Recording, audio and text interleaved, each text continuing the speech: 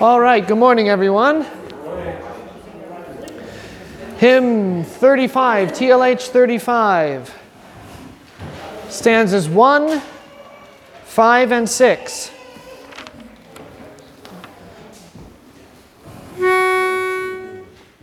Songs of praise the angels sang, and with alleluias rang. When creation was begun, when God spake and it was done. Saints below with heart and voice, still in songs of praise rejoice, learning here by faith and love, songs of praise to sing above. Borne upon their latest breath, songs of praise shall conquer death. Then amidst eternal joy, songs of praise their powers employ. Let us pray.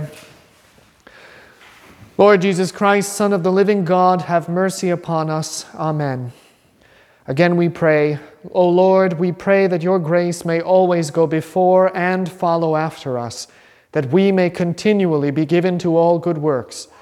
Through Jesus Christ, your Son, our Lord, who lives and reigns with you and the Holy Spirit, one God, now and forever. Amen. Okay, the verse of the week is from Isaiah chapter 55. Let's speak this together. Ho, everyone who thirsts, come to the waters, and you who have no money, come, buy and eat. Yes, come buy wine and milk without money and without price. Ho is like saying, hey, listen up. Attention, everybody. It's like an exclamation mark. Not every translation has it in there. Some of them just say, come. And in the Greek version, it just says, all of you who are hungry, or all of you who are thirsty, come here. It's in the vocative. Oh, you who thirst. Okay, but it's an attention marker. Hey, pay attention. Everyone who thirsts. How many who thirst? Everyone who thirsts, come to the waters. What should water make you think of? Baptism? Yeah, exactly. Anytime you hear talk about water or waters, there is a baptismal element there. So pay attention to that. Everyone who thirsts, come to the waters. This should also make you think of the Beatitudes. Blessed are those who hunger and thirst for righteousness. So it's not just about are you physically hungry and are you physically thirsty. Everyone who thirsts. It's more than that. Come to the waters. The other thing that you should think of when it refers to water and being thirsty is what Old Testament account? The flood? No, they didn't drink the floodwaters. Oh, okay. It's Moses hitting the rock. Yeah, water from the rock. And what is the rock? Rather, who is the rock? Christ. So we say, if you thirst, come to the waters, because Christ satisfies. Christ satisfies. So you see, in waters, all of that is included, that there is baptismal reference. There's also the idea of satisfaction. Not that baptism isn't a satisfaction of sorts, but satisfaction in that your wants and needs are fulfilled. Even as they wander in the desert, Christ follows and provides water for them to drink. Yes? So in that culture, in the desert climate, the waters, would they not be then the destination, the focus of what was good? Sure. Waters, rather than the dry land. Right. You want to go to the place where there's water. And somebody would generally own the water. So somebody would own the well, like when Moses goes and the daughters of Jethro have the well. So they own the well. So the person who owns the well is going to be the one that satisfies you. So the one who's owning the well here is not charging you anything for it, and he's not telling you to go find a different water. He's saying, hey, come here. This is a place that's good. I wonder if it gives kind of the feeling of flowing water, maybe. Could be. Could be. You know that the Didache says to... Rather than a hole in the ground. I don't think it has to be one or the other. I think it can be all of it. The Didache says that you should baptize in living water, which is great, because does it mean a flowing stream, or does it mean that water that's alive with the Word of God? Who knows? Does it have to be just one? See, this is what I'm trying to condition you, by the way, so that when you read the Bible, you don't think that it has to be only one thing. When it says the waters, is it water in a hole in the ground or flowing waters?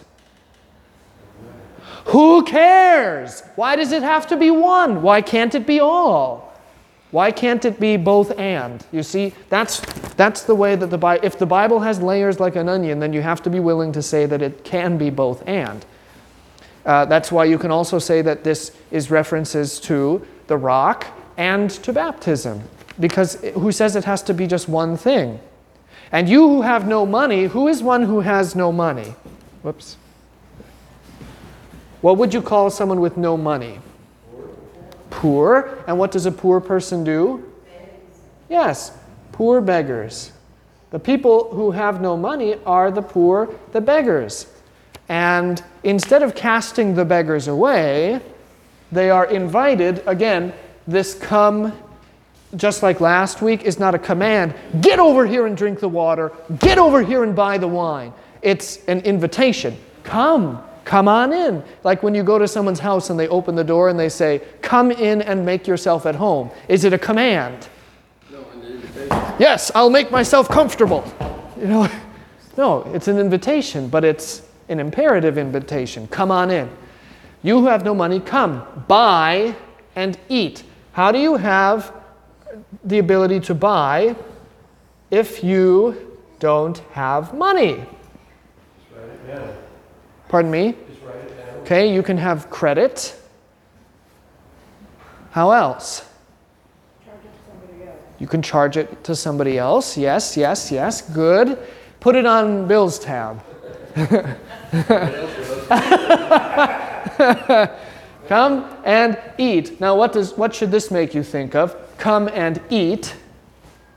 When Jesus says come and eat, communion, yeah, which also ties in here. So first of all, Christ is satisfying again here.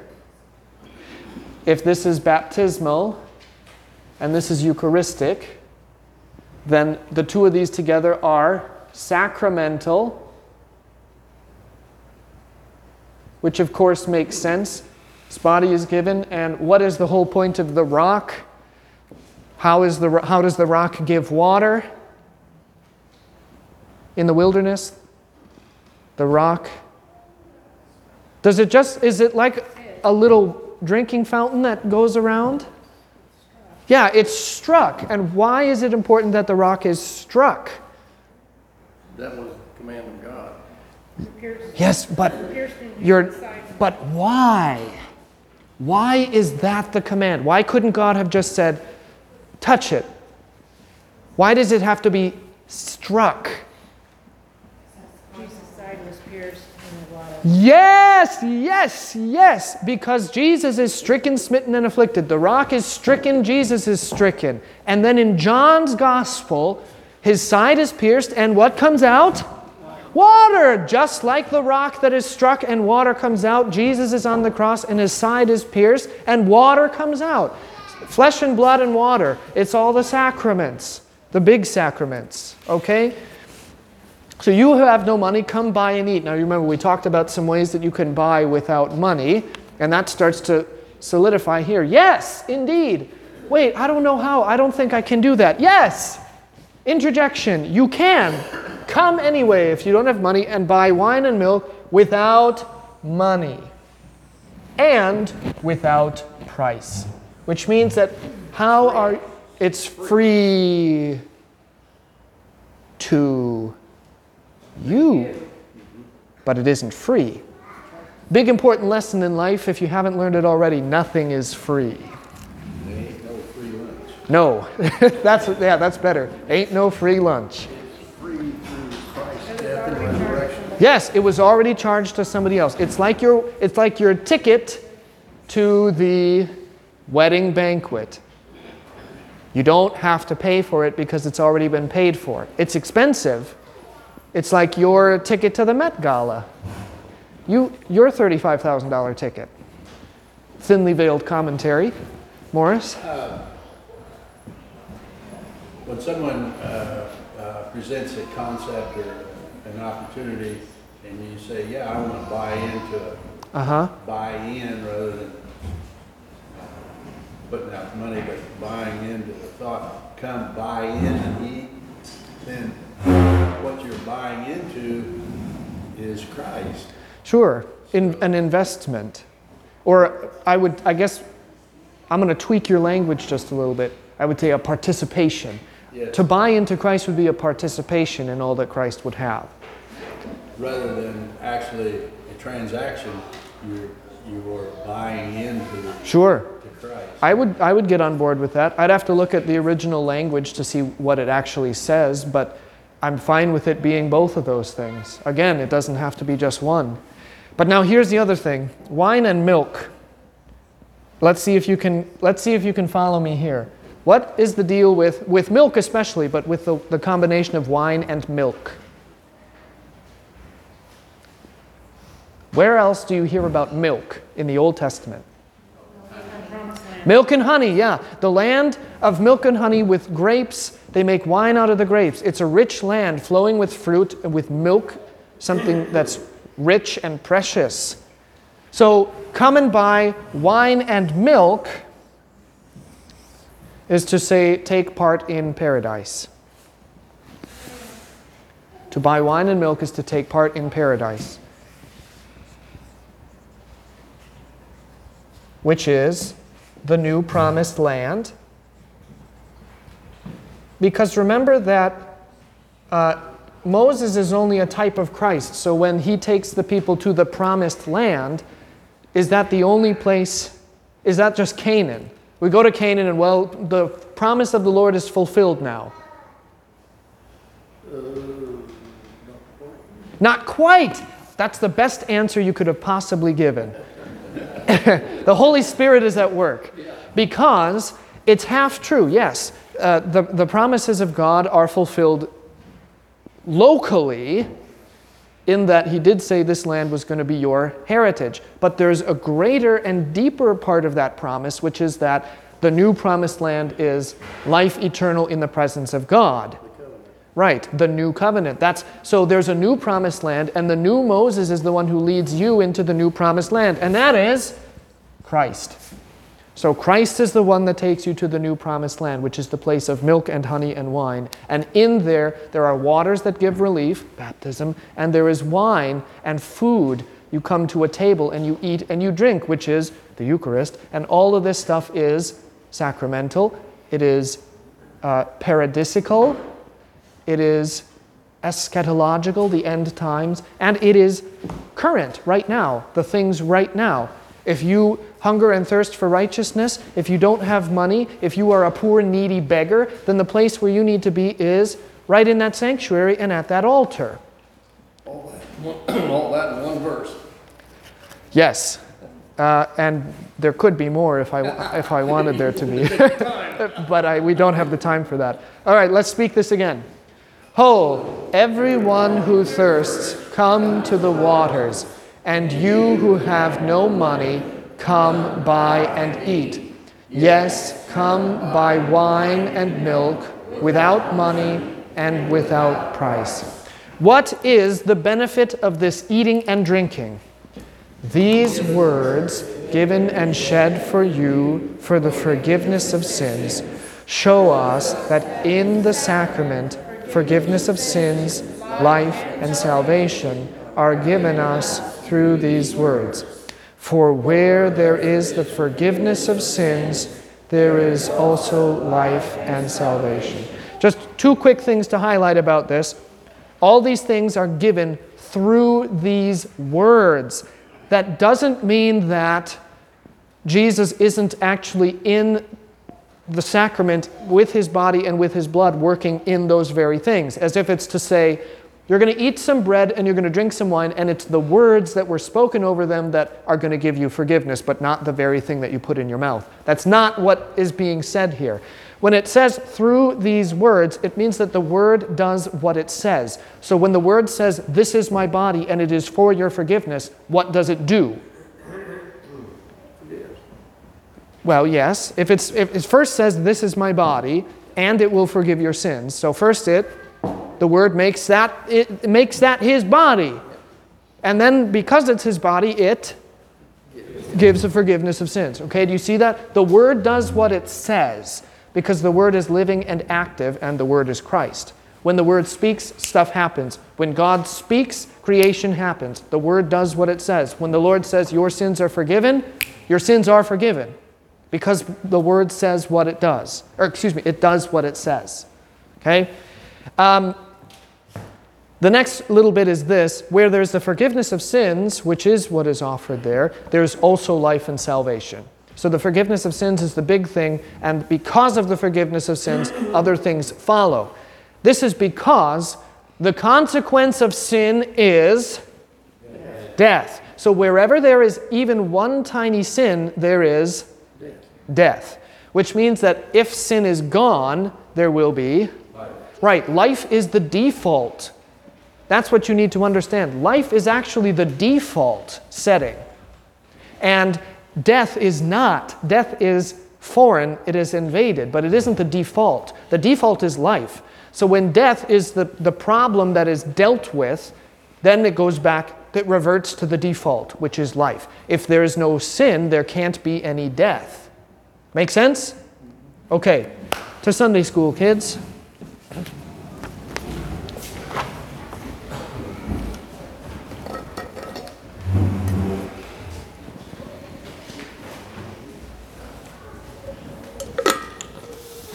Okay, any questions about anything that we talked about last week? Okay, Brenda. I had a question about something else, just when you were talking about sin. A friend and I the other day referred to Paul saying that which I don't want to do, I keep doing. Sure, yeah. And another friend said, well, that's God saying work harder or something like that. And I was like, well, wait a minute. It kind of is. Because isn't the Christian life one of perpetual striving for what is good? So when you fall and you walk down the wrong way, then there is this internal struggle where you continue to fight against the old will and assert the will of faith and live a life of holiness. So that is what you are supposed to do, but there's more to that than simply, it includes saying this is a discipline and it's something you need to work at, but it is not only that. It is also a confession of the reality of what life is like. Because here's the thing, you've got wicked flesh, right? And you don't know that you have wicked flesh, and then all of a sudden you are baptized and your eyes are opened and now you've got knowledge because you only knew evil before, but now you know good. And now because you know good, you know what is right in addition to what is wrong. Whereas before all you knew was what was wrong and you could have lived a really happy life, but now you can't live a happy life because you know what's good. So you're always trying to go after the thing which is good, but there's always that battle inside of you that says, no, I want what is bad for me. And then you do it. You seek after the things that are bad for you. And then you repent and you work harder and you strive. The spiritual life is a life of discipline. There's a reason that word is there. Spiritual disciplines. Fasting during Lent and any other time you want to fast is a discipline. Because guess what? Newsflash, if you haven't tried it before, fasting is not easy. In fact, it's very difficult because it's uncomfortable. All of the spiritual disciplines are uncomfortable. Prayer is uncomfortable. Who wants to take time out of their day to pray? Nobody does. Why? Because we're all so busy. We're all so busy. And then you get to the end of the day and you go, oh boy, I'm so tired. Oh, I really should have prayed. I'll do it tomorrow. And then guess what you don't do tomorrow is pray. You don't pray. It's a discipline. It's something you have to create. Guess what? Not everybody likes going to church on Sunday mornings. Sometimes I'm one of them. Okay? So it isn't about coming here or not coming here because you want to or you feel like it's going to make you happy to come here. There's a deeper reality. It's a discipline to get yourself up and to get to church, but the disciplines are always worth it because there is a great benefit to having the disciplines. Having a disciplined and a rigidly structured prayer life is very good for you because it helps you to fight temptations. It helps to structure and order your life around things that are not worldly. Coming to church on Sunday morning diligently is a discipline that is beneficial because you grow closer to Christ by partaking of His body and blood, by receiving His word, by receiving His absolution. It gives you strength to endure in the world around you. It also makes it, the more you attend church, the less difficult it is to go to church. The longer you stay away, the harder it is. And then you've got people who missed a couple Sundays and then ended up missing 5 years of church just because they lost the habit. They didn't discipline themselves. Fasting is the same way. It's a discipline. It's really hard to fast, especially if you're fasting from specific foods, you still have those foods in the house. And you open the cupboard and you think, all I really want is some Oreo cookies, doggone it, but I'm not allowed to have them. You throw out, it's better to throw out the leaven so you're not even tempted to use it. Don't even have it in your house. Look, God knows what He's doing, right? But this is the Christian life. It's one of discipline, one of order, one of the practice of piety. You're doing this stuff so that you can get better at doing this stuff, so that you can be a better Christian, so that you can work harder at being better at doing these things, so that you can be a better Christian. And the goal of being a better Christian is always what? Change? No. Being a better Christian is going to bring about change anyway. But the end goal of it, why should you want to be a better Christian? You get our reward. God wants us. What did you say? To get our reward in heaven. But are you only doing it for the reward? It's like when you go to work, do you only do your work because you want the paycheck? I mean, maybe you do. Maybe you really hate your job and you only show up because you want money. But the heavenly reward is greater. There's a greater motivation to want to be a better Christian. It makes your life easier. Okay, sure, it makes your life. That's pragmatic. You're example to other people so that they want to be like you. Okay, now you're starting to get onto what I would think is the better track. Sure, you can be pragmatic. Yes, your life does go better if you're a more disciplined and a better Christian. Absolutely it does. It doesn't always mean your life is going to be more comfortable, but it does mean your life is going better. And, when you're disciplined about prayer, when you're disciplined about the rigidity of your life, when you keep yourself busy, when you stay away from evil things and you only touch holy things, you can actually see a change in yourself to where a lot of the temptations that you previously struggled with start to become easier to resist or stop tempting you at all. That doesn't mean you won't stop sinning, because where one temptation or one chink in your armor gets stronger and starts to resist, there's another part that wears thin. So that's why it's constant. It's this constant cycle of trying to beat your temptations to be holy. But the goal is that in your Christian life, you grow closer to God and that you reflect God to the neighbor. And it's hard to reflect God to the neighbor when you're a really impious Christian. It's really hard to tell somebody that they ought to pray when you don't pray. And it's really hard to help somebody pray when you don't know how to pray because you never created the discipline or the habit. Yes, Bill. That word that you used there, the habit, I used to tell people that church going was a habit that had to be developed, and then as I thought about that, I thought maybe that's not biblical exactly. That church going should be an act of faith rather than just a that's something we do on Sunday morning. Yeah, you don't ever want it to become an empty work, that I go to church on Sunday. Why? Well, because that's what I do, if that's ever the answer. Or, and it's the same with traditions of the church.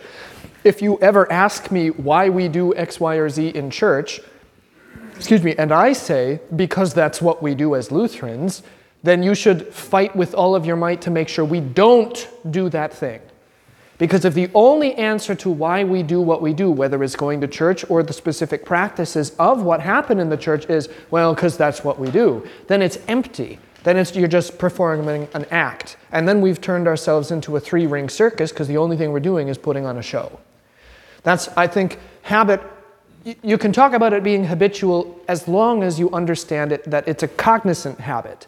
It's a habit that you think about and work at. And that's a good way to think about it. But habit as in you get up and you do it and you don't even think about it, that's like memorization versus learning by heart. If you memorize the liturgy, you're doing yourself a disservice, because then you come to church and you don't think about it and you just speak it from memory, but you don't really know about it.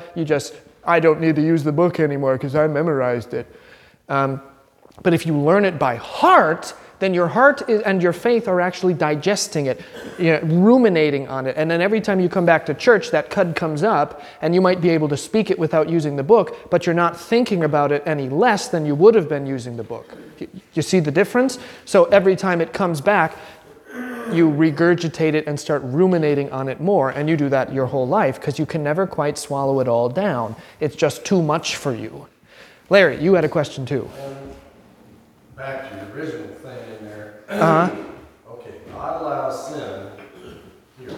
You have to make the decision, go with Him or go with Him. When you get to heaven, does God draw the line and say, this is my house, just like we do in the NFL, but this is my house, you can't be here. And therefore, He does not allow sin there, therefore, that's why it's better.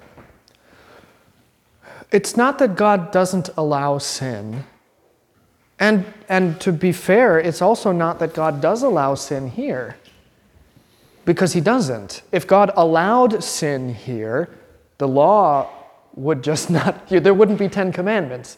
And Jesus wouldn't have to tell you, hey, you know how much you love yourself? That's how much you also are supposed to love your neighbor. No, God doesn't allow sin. That's the whole point of it. If He allowed it, you wouldn't need to come be absolved. So God doesn't allow sin because God can't tolerate sin. The only way that God can tolerate you is because of Christ. And I got a hobby horse to ride in just a minute here. But in heaven, you don't even have to think about it. Because at the last day when Christ comes and the dead are raised and you are raised incorruptible, you are the ones clothed in the righteousness of Christ. How are you going to sin when you have a body that doesn't want to sin? When you have a body that doesn't even know what sin is? How are you going to sin? Well, you can't. You don't even understand the concept of sin because the only thing you know now is good. It's better to know good and not to know evil, actually. Because eating of the fruit, yeah, sure, now I know about evil, but then that's the thing that takes over. Now I know about evil. Oh, wow, evil opens a whole lot of doors for me. But then none of those doors are good. And that's why baptism, then being brought into the church, it opens your eyes. Now you know good again. But because your flesh knew evil before, and your base level in the flesh is evil, knowing good creates a battle within you. Your life would be a lot easier to live if you didn't know anything about good, because then you could claim that you were ignorant. Oh, I'm ignorant. I didn't know that there was anything good. I thought I was living a pretty good life. Huh? What does that sound like? Well, I lived a pretty good life. By whose standards? Because the pagan that says, well, I lived a very good life, has no idea what he's talking about because he doesn't even know what good is. But you do. And in heaven, you're not going to know anything but good. In fact, I have said this before, that you're going to recognize everybody. And if there is a reason why it might take you a couple minutes to recognize somebody, the only reason is not because they're not going to look familiar. It's because they're going to be so good that you're going to be taken aback by how good they are. Like I'm going to get to heaven and I'm going to say, Jim, wow, is that really you? You look, I didn't realize you were so good. Wow, you look fantastic. That's what it's going to be like. It's going to take you just that split second. Bill, wow, is that... Bill, oh my goodness, look at you. Look at you. That's what it's going to be. There's no sin, there's no evil, there's no nothing. And there can't be, because it's consumed. Which is partly why one of the reasons I define hell, or a facet of hell, as the eternal consumption, is because you're raised, because Christ already paid for your resurrection, but then you decided that sin was going to be what you wanted to own, and now you can't be in the presence of God because you're consumed by God. So heaven, the eternal paradise of living in the new creation, in the body, before the face of God at the heavenly throne, there can't be any sin there, because if there was, then it would be hell, because you'd be being consumed. Yeah, so it's not that he allows or doesn't allow, it's just that there is sin here. He doesn't allow it, which is why things are here the way they are in the church, why we have all these sacraments and means of grace and all these gifts and things, and why he says, hey, use those, take your medicine. And then in heaven, there just isn't sin. Okay? Now here's my hobby horse. I hate it when people say, Jesus accepts me just the way I am. Some of you know why I'm saying this. Because he doesn't. How do you know he doesn't?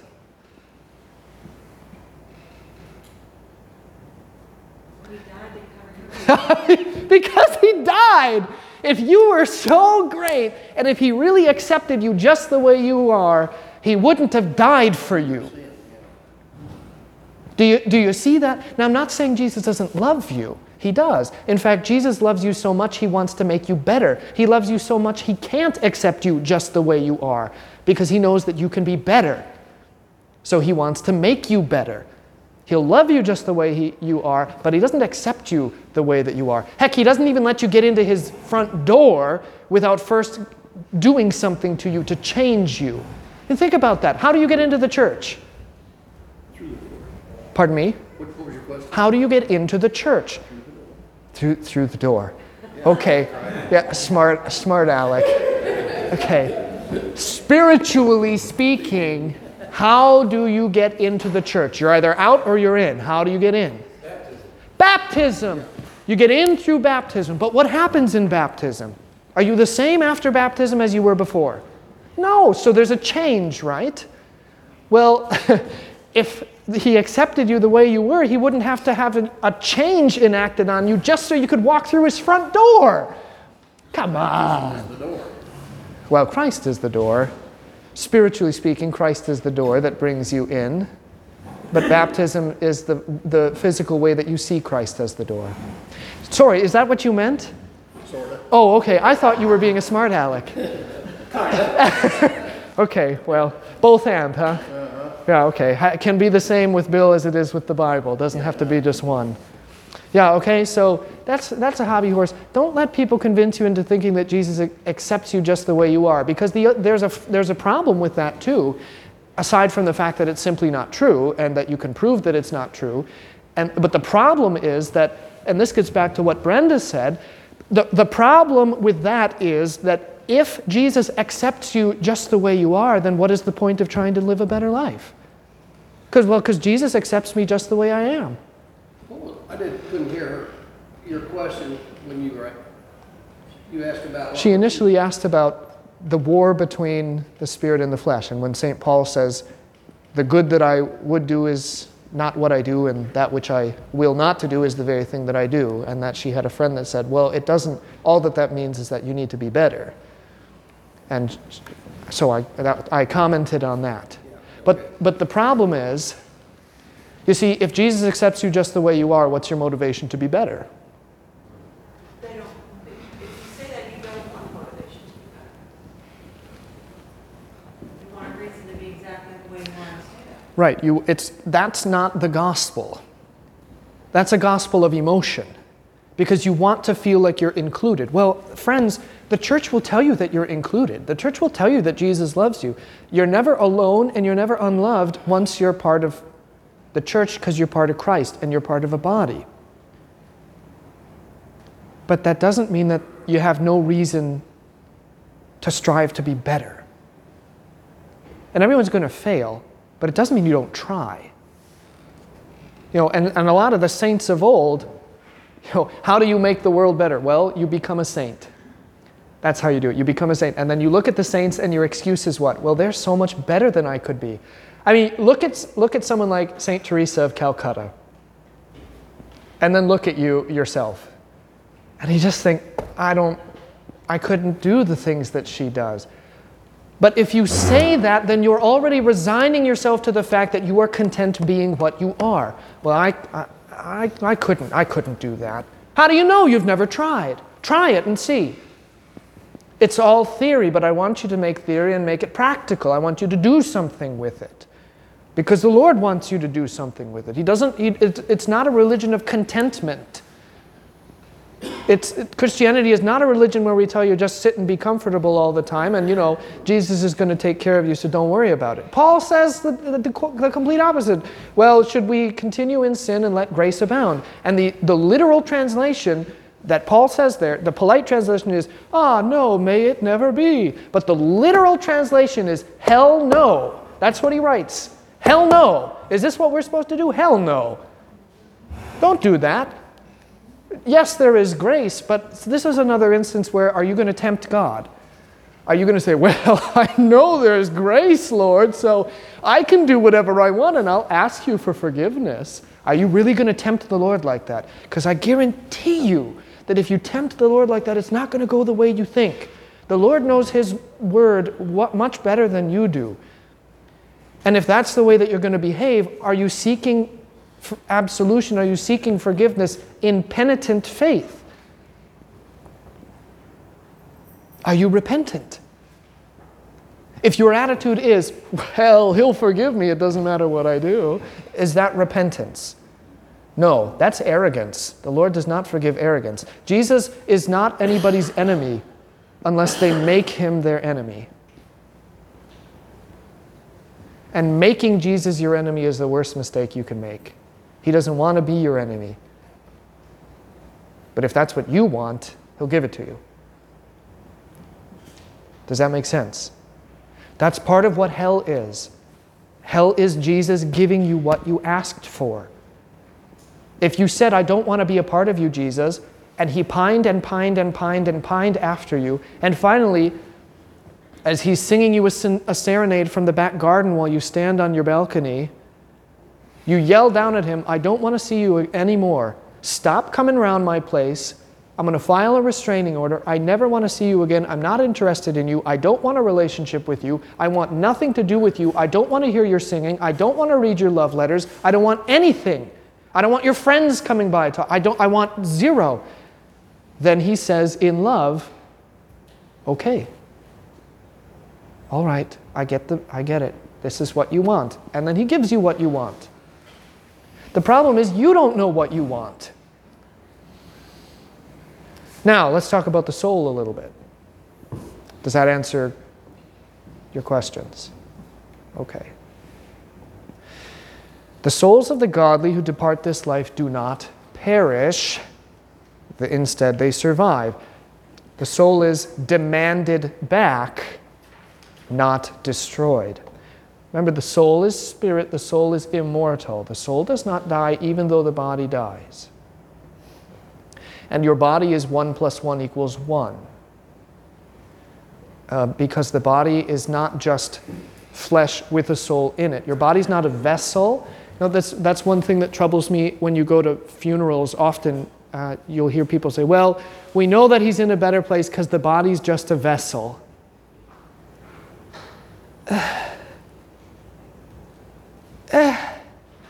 But is it? Is the body really just a vessel? No, this is like, there's the Greek tragedy, the Oresteia. I think I've talked about this before.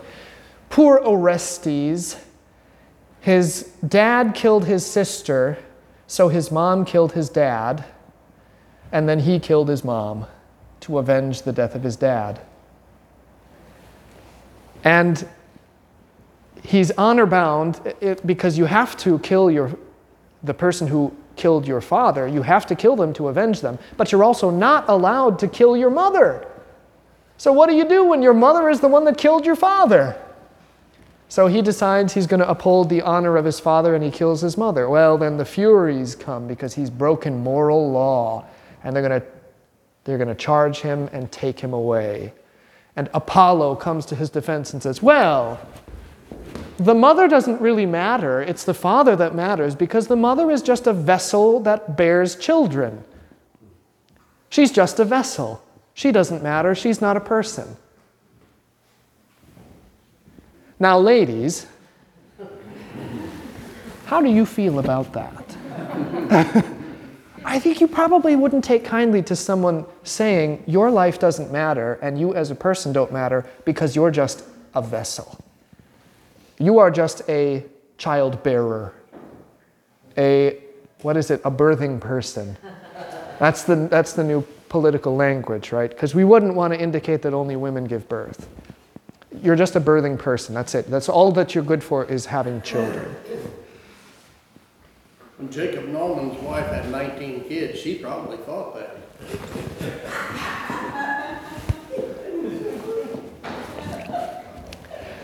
I can't speak for her. So, obviously, you are a person. We don't want to question personhood. But personhood is a really big deal. The fact that you are actually a person. But what is it that constitutes personhood? Why, women, would you argue that you matter as a person, as somebody that is more, that should be valued for who they are and not for the fact that they can give birth?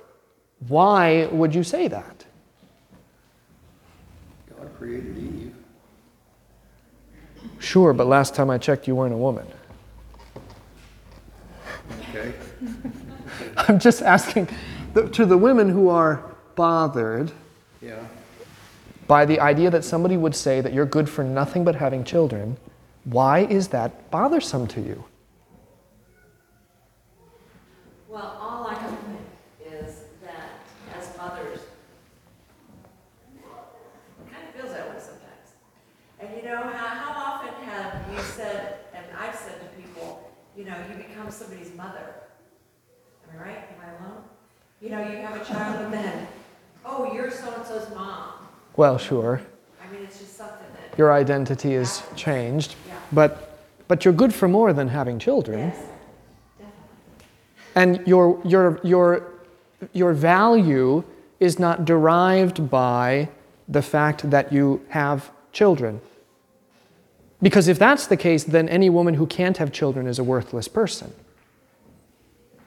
See, and then we can get into the eugenics arguments about, well, if there's a woman that can't bear children, then she ought to be, we'll just, send her to the showers because she doesn't contribute anything to society. She's worthless. And there are a couple things that are wrong with this philosophy, though more and more this is the philosophy of the culture. How do you determine your worth? By what you are able to contribute. So those who contribute more are worth more, and those who contribute less are worth less.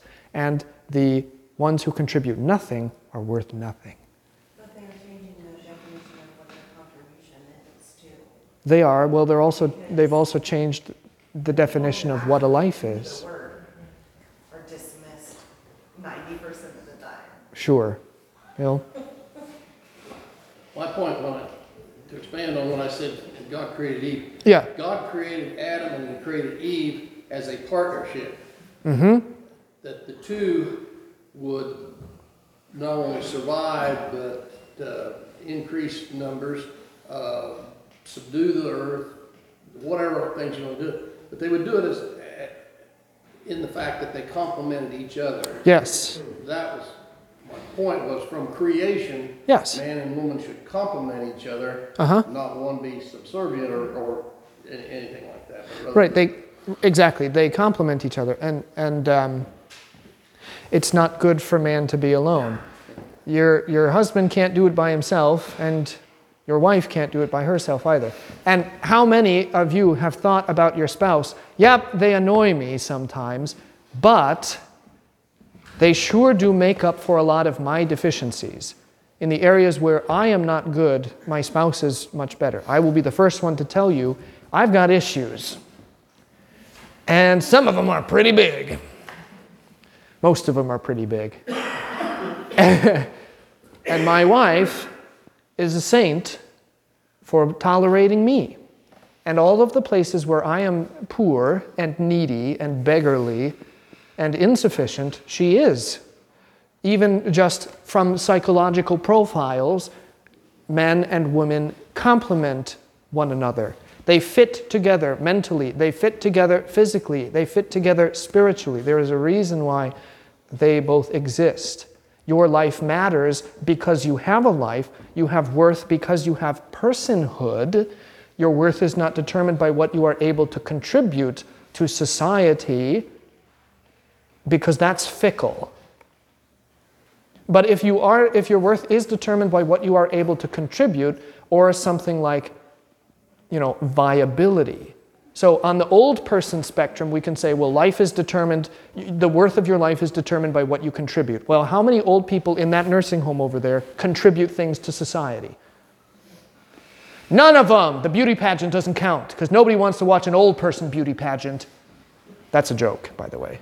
Okay? Just being tongue-in-cheek, right? They don't contribute anything. In fact, they take.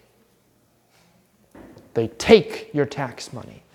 They take from you. They take from your community.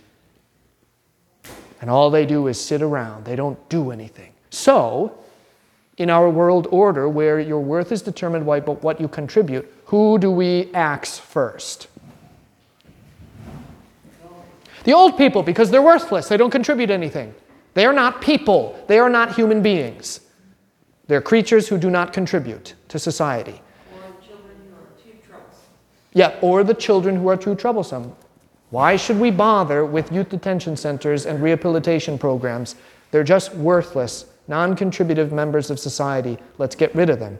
And then when you look at the value of your life as determined by viability, any person that has a serious illness, are you viable? Can you survive without taking your medication for your blood pressure or your diabetes or whatever? Well, then you probably shouldn't be allowed to live either. Maybe you're contributing something, and we'll weigh that against your viability, but viability is a big factor. And, where is viability the biggest factor? In the womb. Because can the child at 3 days gestation be considered viable? As in, if that child at 3 days gestation were removed from the womb of the mother, would that child survive outside the womb? Probably not for 3 days. Not if it's only at 3 days, but I chose 3 days on purpose because it's such a small number. And I'm not calling it a fetus or a zygote or whatever. It is a child. But why do we call it a child? If it has a heartbeat. What if it doesn't have a heartbeat? 6 weeks is when the heart starts beating, but what about before then? When is it a human being? When is that a person? It should be the very beginning. At the moment of conception, not the moment of viability. Worth is determined by your personhood, not by what you contribute. Think about it in this way. If we talked about love the way that we talk about human life in this culture, I only love my wife because she's pretty. What's the problem with that statement? She's not going to be pretty forever. Nope, she's not going to be pretty forever. Your wife is not always going to look the way that she did on your wedding day. You won't either. But I don't care about me. No, I know, but the mindset doesn't care. I don't care about what she thinks of me. I only care about what I think of her. What did Nancy say? She said, I'm not going to be beautiful for long. This is hypothetical. This is not my opinion. Or if I said, I only love my wife because she cleans the house and cooks me, has a hot meal ready for me when I get home from work. It's a selfish attitude. Well, it is. And is that love? No, it isn't love. This is look at the society. People's, with love and the secular idea of what love is, where is the worth of a person derived? From how much they please you. Why am I going to live with somebody for 3 years before I marry them, or maybe not marry them? Why?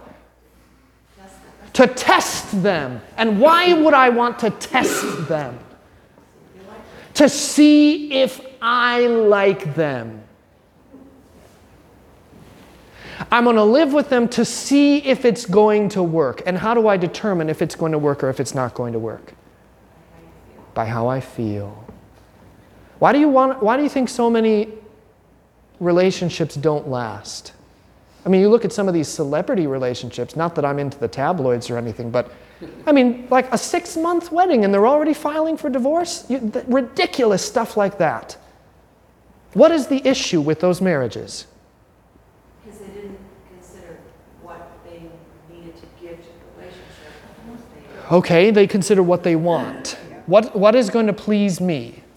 I want a wife who's going to be X, Y, and Z. And if she's not going to be X, Y, and Z, well then I don't want anything to do with her. And now she frustrates me because she's not X, Y, and Z. Now we don't get along. Or they say, I don't love you anymore.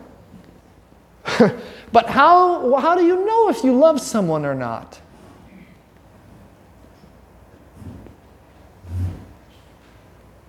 I'm talking about how the secular culture. How do you know if you love someone or not? How you feel. Go to Hallmark sometime. That'll help you answer my question. There aren't any cards that talk about love the way it's supposed to be. Every one of those cards is about a feeling. Go, next time you go to pick out a Valentine's Day card, actually read what they say. And then think to yourself, is this really describing true love or is this describing the feeling of love? What's the problem with the feeling of love? It fades.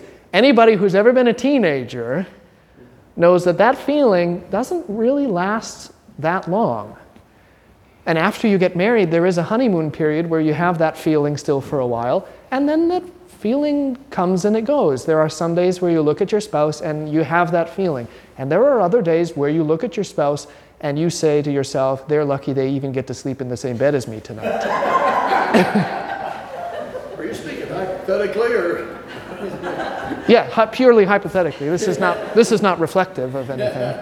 Okay, Nancy. Thing of your worth, you might be 8.5 months, big as a blimp, and there are parts to pick up at John Deere. You go and do it because that's what you need to do.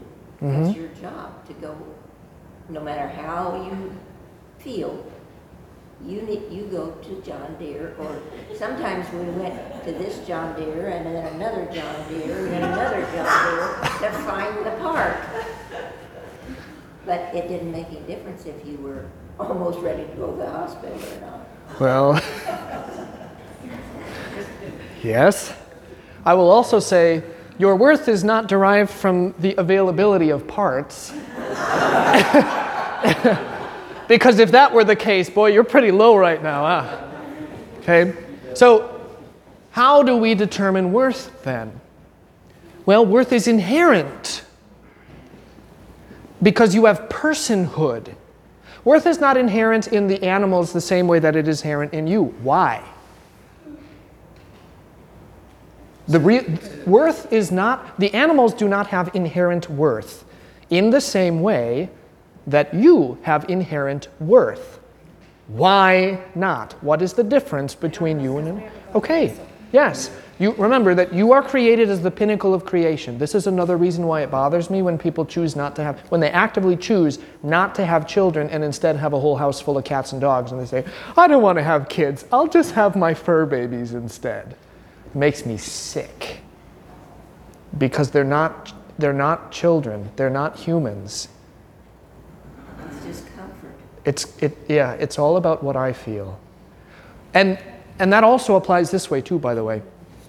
I am not ready to have a child.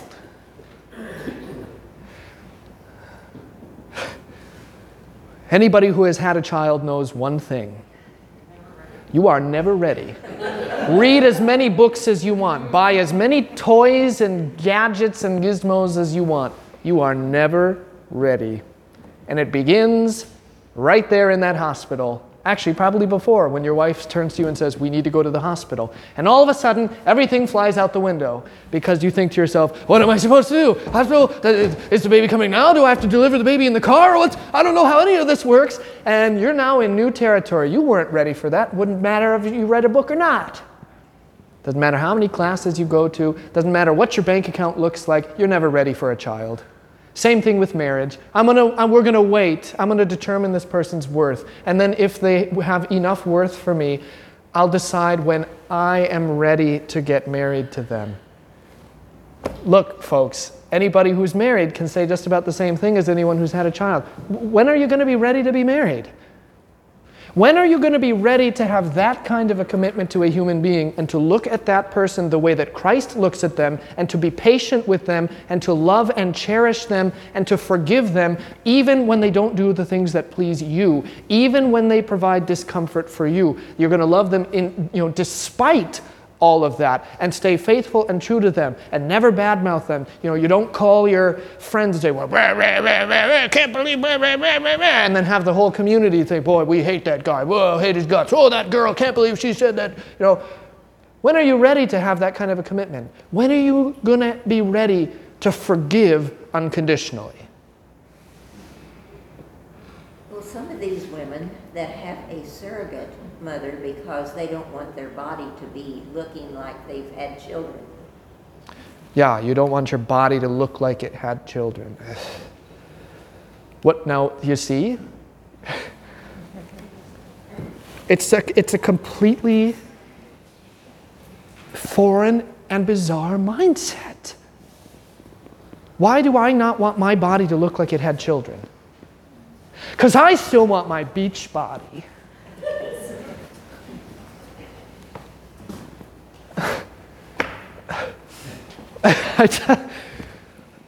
There's going to come a day when you're not going to have it anyway. You're going to lose your beach body one way or another, and I think it'd be nicer to lose your beach body by having your own children. But that's just me. What do I know? Larry. In my past, I was forcefully experienced people going through divorce, thinking about divorce, but then I had the reverse of that.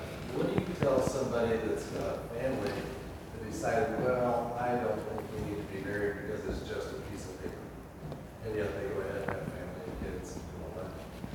That's harder for me to get arms around. Oh, that I want.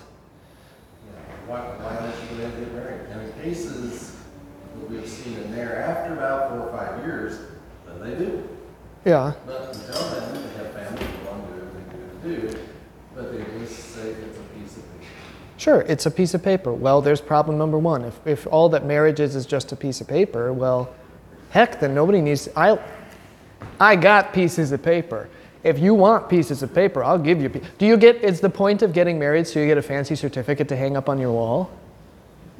Boy, I'm sure glad I did that because that looks really nice on the mantle. If I wouldn't get that certificate, boy, you know what? I wouldn't have married you, that's for sure. But because you came with a certificate.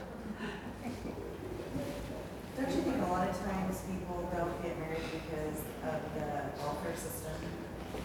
Yes, here's a fun story. There's that actually. Whether they're young or elderly. There's a lot of it in the elderly, because then they collect 2 Social Security checks. What do you say about people who don't want to get married but still want to be together and have a family, and that their excuse for not getting married is that it's only a piece of paper? The big thing to start is just pick apart what they say. You have to listen carefully. If you want to ask questions and you want to, be neato mosquito asking trick questions like Pastor, all you have to do is listen. All you have to do is listen very carefully to what people say.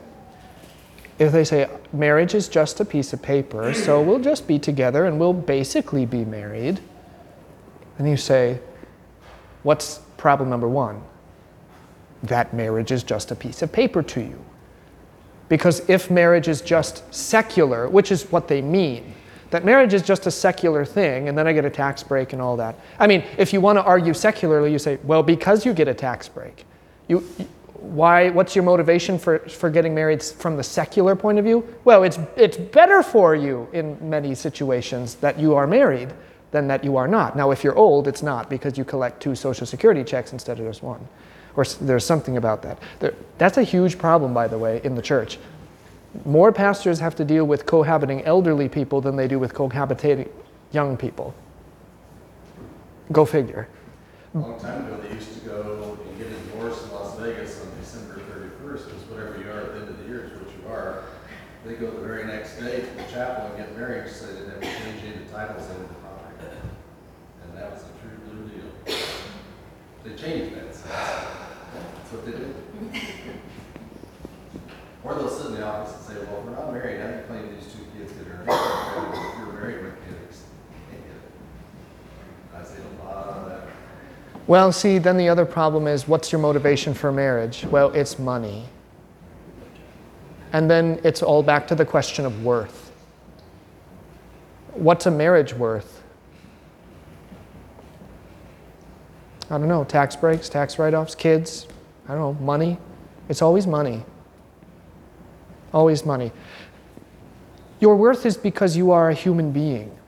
So whenever you begin to be a human being to the point when you are no longer a human being, that is the period of time that you derive worth. And part of that is because as a human being you have a soul. Why is it that the Lord says do not murder?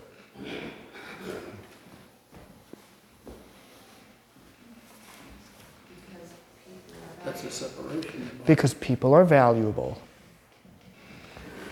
Because we are worth something.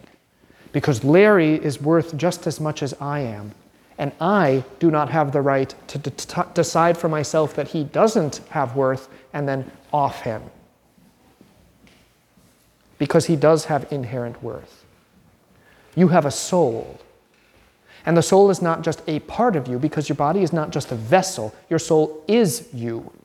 Your body is you. Your soul is you. And they go together. That's why death is violent, because it's ripping apart. It's actually not separating halves from halves. It's ripping in half a whole. Just as an aside, this is why divorce is such a heinous thing, because in marriage, what do you create? One person. So that nobody talks about it this way anymore, but the way that the old church, the early church and the medieval churches used to talk about marriage and divorce was, in marriage you are creating, it is the generation of a new person. There are 2 fleshes coming together, and when we say one flesh, we mean it in the full sense of it. It's not me and you, it's us. It's I. One flesh, one person. You have created and you have generated a new person, where the Lord has, by uniting the flesh. Then you're not 2 people. So divorce is not separating one from one. Divorce is dividing one in half, which is what death is. Ripping apart 2 wholes. And then you're left with something incomplete. So what divorce ends up doing is it is a murder.